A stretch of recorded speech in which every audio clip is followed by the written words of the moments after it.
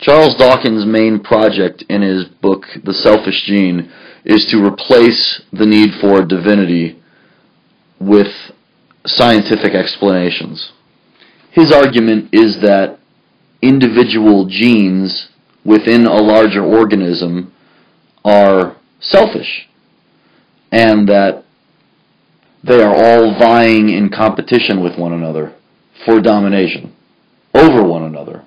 And certain genes do certain things for their own individual benefit, and not necessarily for the benefit of the larger organism which they're contained within. However, there is something that Dawkins overlooks, and it is this. I think that God, or what we consider to be that unknown mystery, that unexplainable happening that science is always trying to forever unsuccessfully describe, is a kind of consciousness.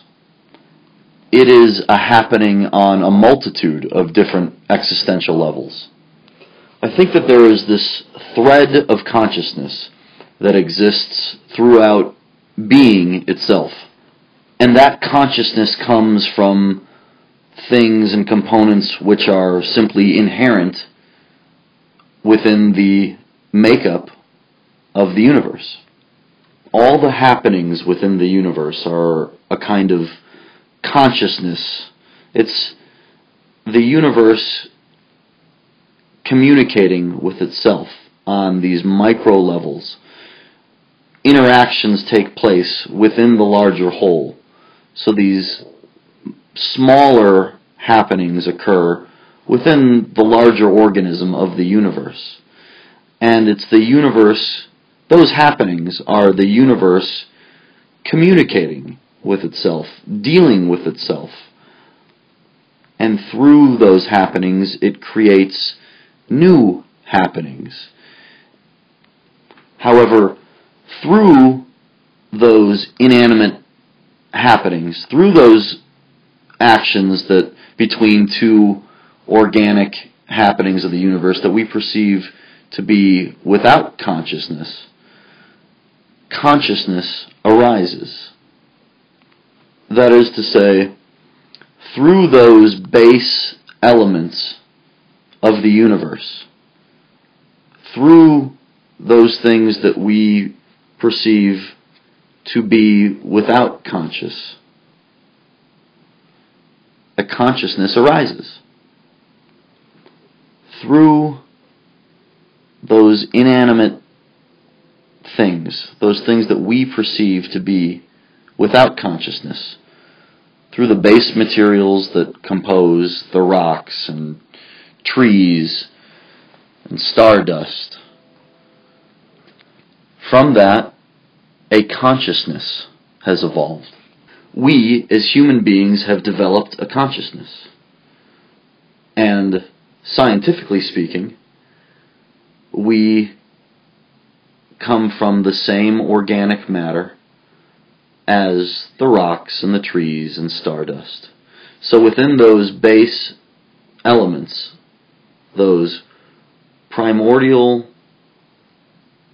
elemental, base components of the universe, within that there is the material for consciousness.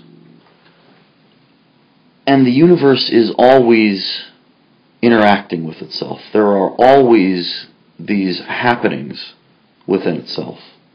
And if you think about it, that's what consciousness is. Consciousness is an awareness of a happening, whatever that happening is. And the point of consciousness is to experience again and again. And coming from the small perspective of a subject, such as our individual selves, what is the point of recording these happenings with consciousness if we already know everything? if we already know it all, or have seen or experienced it all, what's the point of looking at anything? What's the point of interacting with anything? If there's no novelty, there's no point to thinking about anything or to experience anything. If you exist within a framework in which you are already aware of everything, what's the point of experiencing that framework? What's the point of existing within that framework if you are already privy to all of the knowledge about it? There's no benefit there. There's no novelty. There's no interaction with it.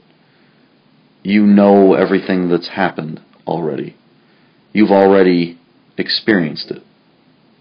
Now, some people might call that enlightenment, this kind of omniscience or this omniscient stance. But I think to have that understanding is a very myopic, a very dumbed down interpretation of what enlightenment is. Because there is something very profound about not being aware and being open to new experience, and to have those experiences come to life again and again and forever again. So even if, as Dawkins would argue, it is all genes selfishly fighting with one another, those fights, those interactions, that is a happening. That is a kind of consciousness, which is precisely Dawkins' point when he claims that through these genetic mutations there is a genetic rebirth. There is something new that is born out of these genes interacting with themselves.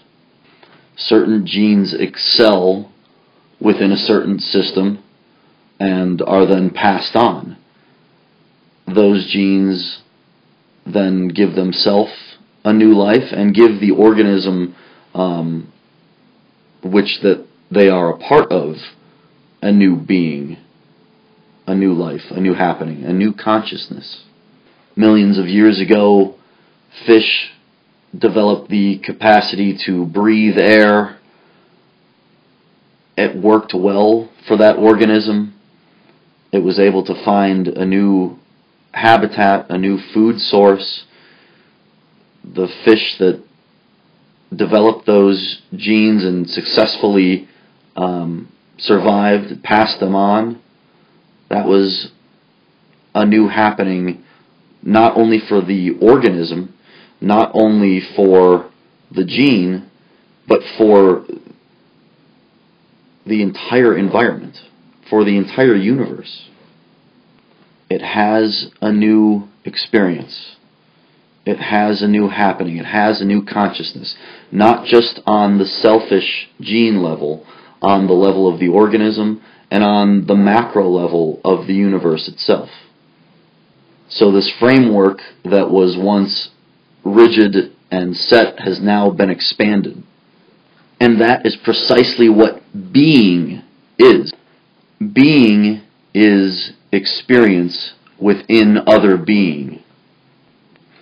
Being is having something happen within a framework. Being is something which is. Being is something which is. Being is a happening within a happening, whether it's conscious or not. And consciousness in the way that we perceive consciousness might not be all that there is to consciousness. because even inanimate objects have a kind of consciousness within their material world. Now, it might not be the kind of consciousness that we enjoy, but there is this sort of self-recognition within beings that we perceive as inanimate or unconscious. And isn't that what Dawkins is saying? Isn't he saying that there is a happening, that there is an interaction continually taking place? Because everything, animate or inanimate, has self-recognition. It has the ability, it knows what it is, just through its general composite. A rock does not mistake itself for a tree. It does not try to grow leaves and bud and shed them. Nor does a tree try to blow like the wind. These things that we perceive as unconscious very well know their place within the larger framework. A rock knows of its makeup. It knows its rockness. A tree knows its tree-ness. Dust knows what it is to do. Everything has a function. Rocks sit there and are hard. Dust floats around or settles. Trees grow, bud. There is no identity crisis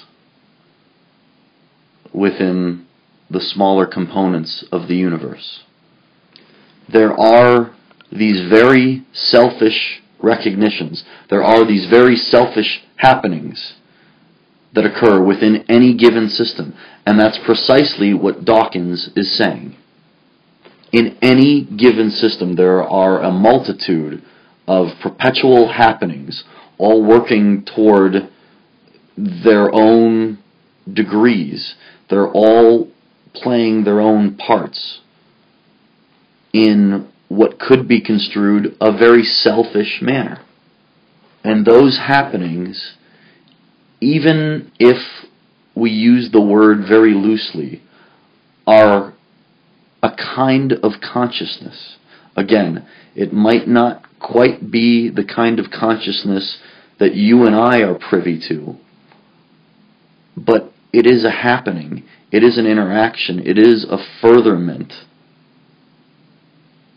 And consciousness is an observation of those happenings and a reaction within those happenings. And inanimate objects, just as well as animate ones, interact, react, and develop new happening and new quote-unquote consciousness of both itself and of the larger environment. A rock rolls down the hill. A rock that was stationary for 100 years rolls down the hill and splits into two, and now that rock lies at a different position on the hill in two different pieces, and it has a different interaction with its environment, and the entire environment is changed. The entire landscape, the entire consciousness of that particular epoch is changed, even if it's just a physical consciousness. And again, I'm using the word consciousness very loosely here, because again, it's not particularly the same type of consciousness that we have per se. But it is still happening, and it is the physical environment having a new awareness of itself, a new form to operate within and interact with in itself. And that interaction perpetuates being. Because when you think about it, we are all part of a singular source. Everything is part of a singularity. We all come from the same eminence. Because everything, the rocks, the trees, the wind, the stardust, all of it, even abstract thought, even abstractions, even abstract thought, even this loose and concrete consciousness that we've been talking about. If you trace it, the history and antiquity of being, back far enough, it all comes from a singular source. Concretized things, abstract things, physical things, thoughts, consciousness, it all comes from a singularity. And that source has spread itself to a multitude. And, of course, we're just sticking within the realms of science here. We're not going beyond what modern science tells us. Whether we're talking about that singularity being the Big Bang or whatever. I believe if you talk to a scientist here in the very early stages of the 21st century, that scientist would say that whatever that singularity was not necessarily conscious, according to science. And yet, from it, consciousness arose.